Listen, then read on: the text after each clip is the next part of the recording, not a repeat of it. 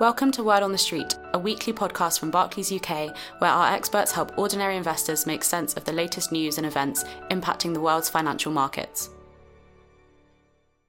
For this episode, we talk about whether the recovery in stocks and shares has gone too far and what could go wrong from this point, as well as what the further record plunges in oil prices may mean to investors, with Phil Attreed, Head of Investment Consulting, Jean-Paul Jaegers, Head of Asset Allocation, and Will Hobbs, Chief Investment Officer. Hello and welcome to another Word on the Street midweek special. I'm Phil Attreed, Barclays Head of Investment Consulting, and I'm joined today by our ever-present Chief Investment Officer, Will Hobbs, and JP Jaegers, our Head of Asset Allocation. Welcome both. For this episode, we wanted to focus on a couple of subjects. Firstly, have stock markets rallied too far? US stocks, for example, are up a touch over 31% off of the year lows as at Friday's close, coming off a little as we talk now. What could go wrong from this point? And we'll also look to touch on some of the other related questions. Secondly, whilst we regularly caution against listening to overly confident statements about long-term changes and in particular the coronavirus or those that the coronavirus might bring, it would seem remiss not to at least comment a little on some of the incredible activities of central banks and governments in these last couple of weeks. Anyway, let's start with that rally in stocks and whether it can continue. JP, turning to you first, the team must be extremely satisfied with their tactical portfolio changes in recent weeks. Stock markets have gone on to rally as you tentatively anticipated, but are there now worries that it has gone too far? The economy, as we've been saying, as we expected, is really starting to get a lot worse. And we're seeing just this week how badly that downturn is starting to hurt the very company fundamentals that we're sponsoring by owning stocks and shares. Where are our thoughts on that at the moment? Hi, Phil. Yeah, that's a very good point. We see that economic pain is happening at the moment. And here we also know that the duration matters. So the longer this takes, the larger the impact will be. But we also know that financial markets are forward-looking. We know that investors know governments are doing everything they can to flatten the curves. We also know that investors know clinical trials are taking place, etc., etc. So what matters for investors is what will the likely place we find ourselves in say, in 6 months' time. Well, a lot of it we simply don't know at the moment, but we do see that some of the governments start slowly relaxing some of the measures. And for stock markets, we've seen the bounce after the sharp fall has been very strong and very fast. And a little bit the same can be said for the policy responses that have come in very significant and very timely. So not too many concerns around the equity levels. What about some of the other areas? I know the teams recently added to what some rather sensationally called junk credit, basically some of the riskier parts of the lending markets. And as soon as you do that, the US Central Bank, the Federal Reserve, steps in, announces that it's going to buy those assets too. So that obviously then fuels a pretty sharp rally in that part of the world's capital markets as well as equities. Is there much more to go for now in these assets? Well, as you correctly mentioned, high-yield bonds are the more risky bonds, and you would expect that a proportion of these bonds would default in times of economic hardship. We've seen prices falling and compensation for investors rising to roughly, say, 10% over government bonds. At those moments, we felt there was some value starting to appear for longer-term investors. Well, with the recent announcements of the US Federal Reserve to start including these risky bonds in their purchase program, we've seen prices indeed being bid up again. And in that sense, it accelerates our scenario of a pickup in these prices. Currently, with about 7% in addition to government bond yields, we have to balance what would be the appropriate fair value in this environment and what conditions we feel it has run its course. So that at the moment the team is closely monitoring where markets are and where we would feel an appropriate fair value would sit. Okay, and what are your thoughts about the risks of this move by the Fed? Surely it's a little bit strange that the central bank is out there buying risky corporate debt. And I suppose it's not just the philosophical implications for this. What about moral hazard? A phrase I used a couple of weeks ago, where basically investors might be induced into risk taking by government and central bank actions or policy.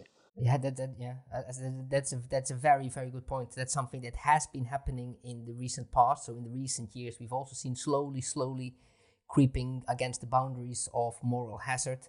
And what we now see is to some degree unprecedented in the ways, some of these boundaries of capitalism are being redrawn. We see that in some parts losses are being socialized. We see that the question is, should we avoid defaults at all costs? And as you correctly point out, moral hazard. So when some parts of society participate in the gains, but when losses are being socialized, it would increase risk-taking behavior, not only from investors but also potentially from governments. So you do see that slowly there could be a risk that some participants in society might be more willing to take or accept risks. And of course, that's a very clear, important point if we think about bigger picture effects down the line. So, Will, let's bring you in here. Markets are obviously benefiting from this incredible response to the crisis that's confronting the world's authorities all over. What about the stuff that they can't control? What are the other things that you and the team are keeping an eye on at the moment? Yeah, that's right. There's a lot that could go wrong, as always, Phil. But to be honest, this is always the case, and we shouldn't allow the fact that this time we think we can see some of the things that might go badly wrong to kind of unduly influence our estimations of their likelihood, if you see what I mean. Now, part of this is trying to put these risks in the context of the full spectrum of possibility, future possibility, both positive and negative. Anyway, I think for all of that, we need to keep a close eye on Asia's return to work and all of the problems and indeed solutions that come with it. Answers to questions such as how long immunity can be expected to last, how effectively all the world outside of Asia gets itself into a position to actually relax containment measures. And I'm talking here about adequate testing capacity, sufficient numbers of contact tracing personnel, technological capabilities, etc., etc. Now, answers to these questions or questions like these are really going to be key to judging the ability of the world economy to get back to some semblance of normality before the arrival of a vaccine. Now, hopefully that comes at some point in 2021 on current timetables, but conceivably those timetables are really based on everything going exactly right. So conceivably we may be waiting a bit longer for that vaccine.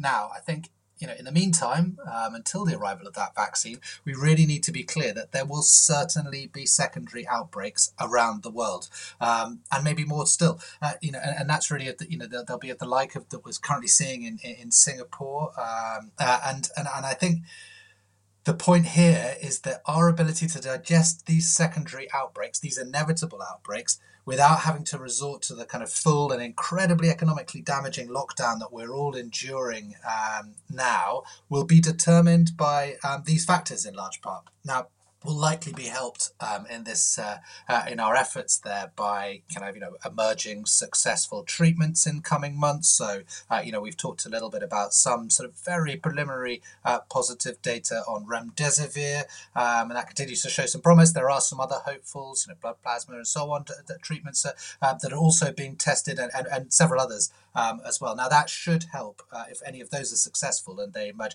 For inpatients, that may help to lower the case fatality rate and ease intensive care and wider healthcare capacity strains. We may also be helped a little bit by the sizable increases in hospital surge capacity that we're already seeing, and better public preparation, and indeed better public understanding of the kind of necessary social protocols. And we will also likely have much better information. Information is coming in all the time on the virus itself, in terms of kind of vital questions as to the size of the population that seems to suffer no symptoms, the actual case fatality rate, and other such kind of vital contexts. So we've really got a lot to keep our eye on, and that's not even mentioning the potential for regime change in North Korea, which people are worrying about overnight, with Kim Jong-un obviously ailing a little bit. You've got oil stresses and, all of the other kind of incredible stuff that's going on right now. And that's going to keep us busy for a while, you suspect. Yeah, as you say, lots more for us to know and obviously keep an eye on. I'm sure everyone's very anxious for a lot of that news.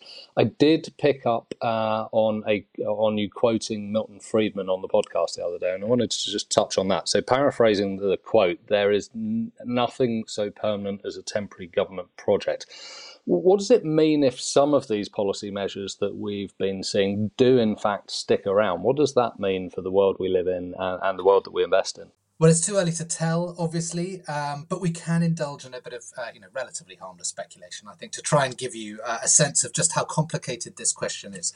So one example centres on something called, potential changes to the savings ratio. Now, this is a measure that describes the proportion of our earnings, our take-home pay, that we decide to save. Now, there are loads of things that go into this ratio, but you tend to say that kind of nervous citizens, nervous employees would tend to have a higher savings ratio. They would save a higher proportion of what they earn. Now, this is actually, as it goes, one of the more intuitive economic theories as it goes. But you heard our CEO for Barclays UK, Matt Hammerstein, talk about this on last week's podcast in reference to this crisis. He was basically pointing out that there is the potential for certain parts of the most, certain of the most effective parts of the economy and labour force to be, scarred by the efforts to contain this virus for a long time. Now, in that situation, it would be easy to imagine that this cohort of the economy, the workforce, may choose to save more of their earnings in the future for that now very vivid rainy day. Now, that if that sentiment was sufficiently widespread, if you think about it, slower economic growth would likely be the result. Now, a fascinating question, if this did play out like that, would centre on the differences between countries and cultures. So would there be any modes of organising your country that provide a more effective cushion in these circumstances? In this context, could this be among the factors that seriously and permanently undermines those who would argue for, so-called small government? Will those countries with a more complete social safety net see a lesser bump in the savings ratio? I realise I'm answering questions with questions, which is really all I've got, but it just shows how complicated this question is, how interesting, it may prove to be from hindsight. And these are just some of the questions that are being asked right now. Great, and let's just touch on oil. Lots of goings on there. I'm looking at my screen at the moment. I've heard the team talk about sharply lower oil prices that obviously we've been seeing for a while now, them being a negative for the global economy in the short run, but a bit more of a positive further out. To put into context, today's intraday sort of fall in prices is the largest that we've seen. That must come with some risks and indeed potential for maybe longer term structural changes. So yes, for sure, there is. Yesterday was really an unbelievable day with prices for the West Texas Intermediate May contract falling 306% to just shy of minus $40 a barrel. You heard that correctly. This is, the first time in history that the so-called front month contract has fallen into negative territory. And I think there's a couple of points to make here. First things first. Yes, the demand-supply fundamentals are terrible for oil right now. So you've had a great big chunk of global oil demand has obviously disappeared with the attempts to contain the coronavirus, meaning that even dramatically reduced supply, as per the recent agreement between major producers, US, Saudi Arabia, Russia, and so on, will still swamp. All of that excess supply is still swamping markets. We've been talking about, the running out, the diminishing capability of us being able to actually store all of the excess oil. However, there are important technical factors also here likely to sort of also him sort of helping to magnify this story. So a little bit of I'll try and give you a little bit of the basics to try and unpack this technical story a little bit. So oil futures contracts, they relate to specific delivery periods, as I'm sure I'm teaching grannies to sell kegs here. But the current front month contract is, by the time you listen to this, this is a contract for crude oil was delivered in May. Now this contract actually expired today, with the front month now shifting on to June. Now, for the oil market, two of the major variants are called West Texas Intermediate, also known as Texas Light Sweet, sweet because of its sulfur content, not anything else, or WTI, and Brent. Now, for WTI, unlike Brent, these contracts are settled through physical delivery. So the owner of the contract on the day of expiry will get barrels of oils delivered. Now, the oil market has a large number of financial players who are not able to take physical delivery. So these participants will always need to sell their forward contracts ahead of today's expiry to physical players who can actually receive those barrels. So the long short is that the capacity to store the stuff is running out, and this is creating serious dislocations in oil prices in the very short term. What about all the effects of all of this? So the June contract at time as we're speaking, Phil, is currently just above zero.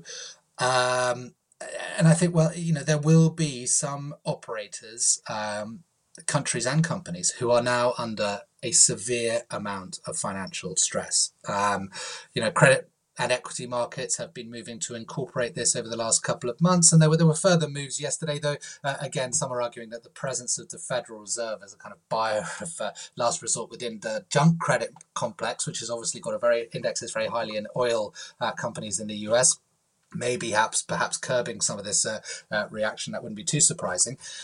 But much like other parts of the world economy that are being sort of seriously stressed by containment, and remember that oil markets really tap into most of that suffering through a number of strands, a lot of this demand strike will be temporary, or some of this demand strike will certainly be temporary. A matter of a couple of quarters, followed by some rebound in demand that should see that demand-supply imbalance improve a little bit. So 2 years out, you've got futures prices for oil. They're materially higher, and they are, but admittedly still not at a level that would allow many players in the industry to actually make money, particularly not those are the sort of more expensive geographies. In terms of a wider economic effects, remember that lower oil prices sort of facilitate an important transfer of wealth from the few who control the world's oil resources to the many who make use of those resources. This tends to lower the savings ratio of the world over time, perhaps offsetting some of that sort of extra caution amongst consumers we just spoke of. And that is because the better off you are, the more you can and therefore tend to save of your earnings proportionally. So if you transfer wealth from the rich to the masses, very simplistically, you should see a decline in the so-called savings ratio over time. We shall see. We've got to get through to the other side of containment, as with so many things at the moment. That short term is going to involve severe stress in certain oil producing actors. The US sector, for its part, is kind of being backstopped by the Federal Reserve based on, or at least its funding stream is being backstopped at the moment by the US Central Bank. But some of the things to watch will be sort of exposed emerging market countries. One other interesting point, just to sort of an aside back to the sort of structural themes you talked about. Some are arguing that the context for this, for these price declines, is actually that this is the end game. This is all part of the oil end game, and that people don't, or producers don't feel the ability, or don't sense the ability to actually keep oil in the ground for a day when oil prices might be higher, because what they're feeling now is that market share now is more important than better prices in the future. So that's way too early, but just to give you a sense of some of the chatter that's accompanying this oil price decline. And of course, when that demand does come back, because of the levels of supply, even given the recent cuts, it looks like they're going to have quite a bit to get through in terms of the supply that will be out there, whether it's floating or in some of the sort of fixed capacity in the US. JP, just coming back to you, any final thoughts from yourself? However unnerving these times can be for many investors, we do know that this time for investing is as good as any. For long-term investors, it's all about being invested in the market, and we typically see that the starting point then becomes less relevant. So all that is left to say is, well, stay well and stay safe. Thank you, JP. Thank you, Will. We'll look to wrap it up there. Thank you again to our listeners for joining us for this Word on the Street special. Nikki and Will return at the end of the week, this time I think with Mike Haslam, our fund specialist. Amongst other things, they'll be exploring what we've been seeing from the active fund managers that we employ to manage our clients' money. We hope you'll be able to join us then. All investments can fall as well as rise in value, and their past performance is not a reliable indicator of future performance. This podcast is not a personal investment recommendation.